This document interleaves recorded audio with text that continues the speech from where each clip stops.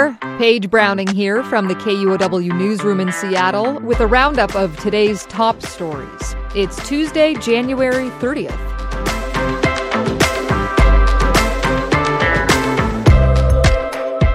Our top story today comes out of the Capitol Hill bar scene. Owners of some LGBTQ bars are calling for an investigation into the Washington State Liquor Board. They say police and state officials inspected at least 4 gay bars over the weekend. Casey Martin reports. The KUOW Complex is a popular gay bar in Capitol Hill. The owners posted on social media that they and other clubs in the neighborhood were raided by the police last weekend. Places like the KUOW are often seen as safe spaces for the LGBTQ+ community. Historically, police have targeted gay clubs in Seattle and elsewhere. The owners of the KUOW say this was no different, and they want an explanation. On Tuesday, the State Liquor and Cannabis Board released a statement online. It says officers were doing routine monthly checks at various bars, including at the KUOW. There, they say officers witnessed, quote, lewd behavior, spoke to a manager, but did not issue a citation. The statement says there's no emphasis on patrolling gay clubs, and the board has reached out to some of the bar owners. In Capitol Hill, I'm Casey Martin, KUOW News. Heavy rain is forecast to fall across western Washington over the next few days, and that's on top of the 1 to 5 inches that already fell over the weekend in some places. This next storm, it's another atmospheric river, according to meteorologist Matthew Cullen at the National Weather Service.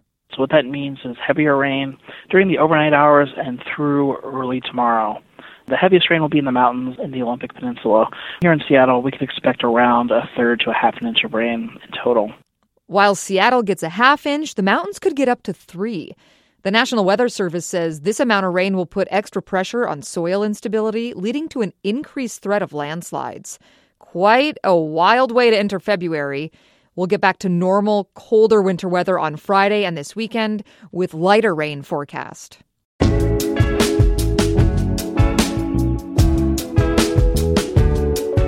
Washington Governor Jay Inslee has issued an executive order for artificial intelligence. The order both acknowledges that the state and its government will start using AI and that the state will only use it under strict guidelines. Those guardrails are not yet set. Inslee's order requires state technology officials to develop guidelines on how to use AI with an emphasis on ethical and transparent uses.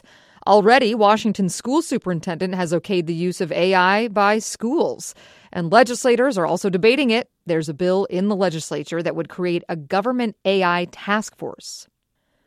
Workers could strike soon at PCC stores around the region. Grocery employees at all 15 PCCs have voted to authorize a strike, saying they're underpaid and that the company's not making decisions in the best interest of customers.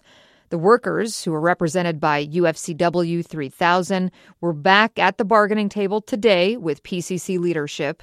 The company told KUOW in November that it's facing financial challenges, including inflation, and that the union's proposals could make operations unviable.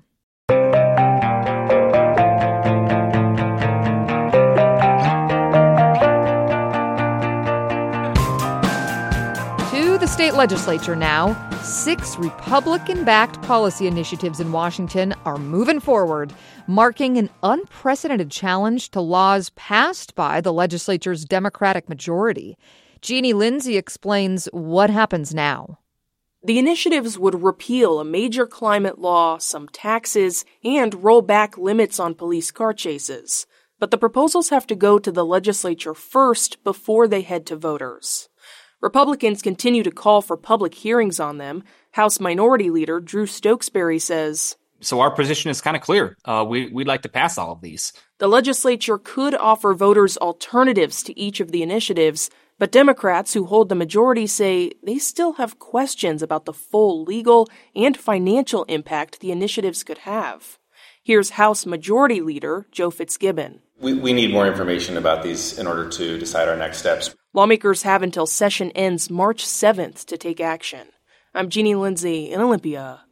On the homelessness front today, changes are in the works at the troubled agency in charge of managing homelessness in King County. L. Darrell Powell will become the interim head of the King County Regional Homelessness Authority, pending approval by the authority's governing committee. David Hyde has the story. The Homelessness Authority has been struggling. Last year, the CEO stepped down, and the search for a permanent replacement will continue.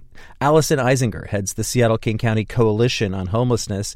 She says leaders need to spend a lot more money on homelessness, or any new agency head is being set up to fail. The fundamental barrier is how much funding is being allocated to do what the region needs. But some Seattle officials say the agency needs to do more with the money that it has. The agreement that established the Homelessness Authority is up for renewal at the end of the year. David Hyde, KUOW News.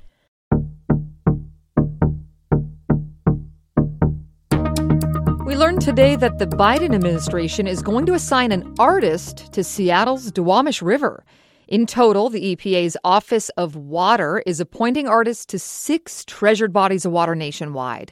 It's a brand new artist in residence program with the goal of unleashing, quote, the power of arts and culture to support water restoration and climate resilient efforts around the country. Each watershed will receive $200,000 to support the artist.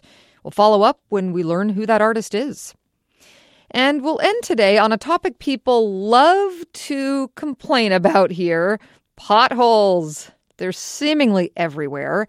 But the city wants you to know road crews in Seattle filled a whopping 25,000 potholes last year. It's the highest number in the last 6 years. Cracks and holes are formed when the roads freeze and thaw, by water damage and by heavy usage, and the city always has a backlog.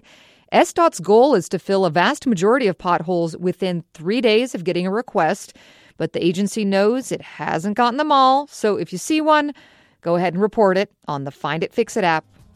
And that's a wrap from the KUOW Newsroom in Seattle.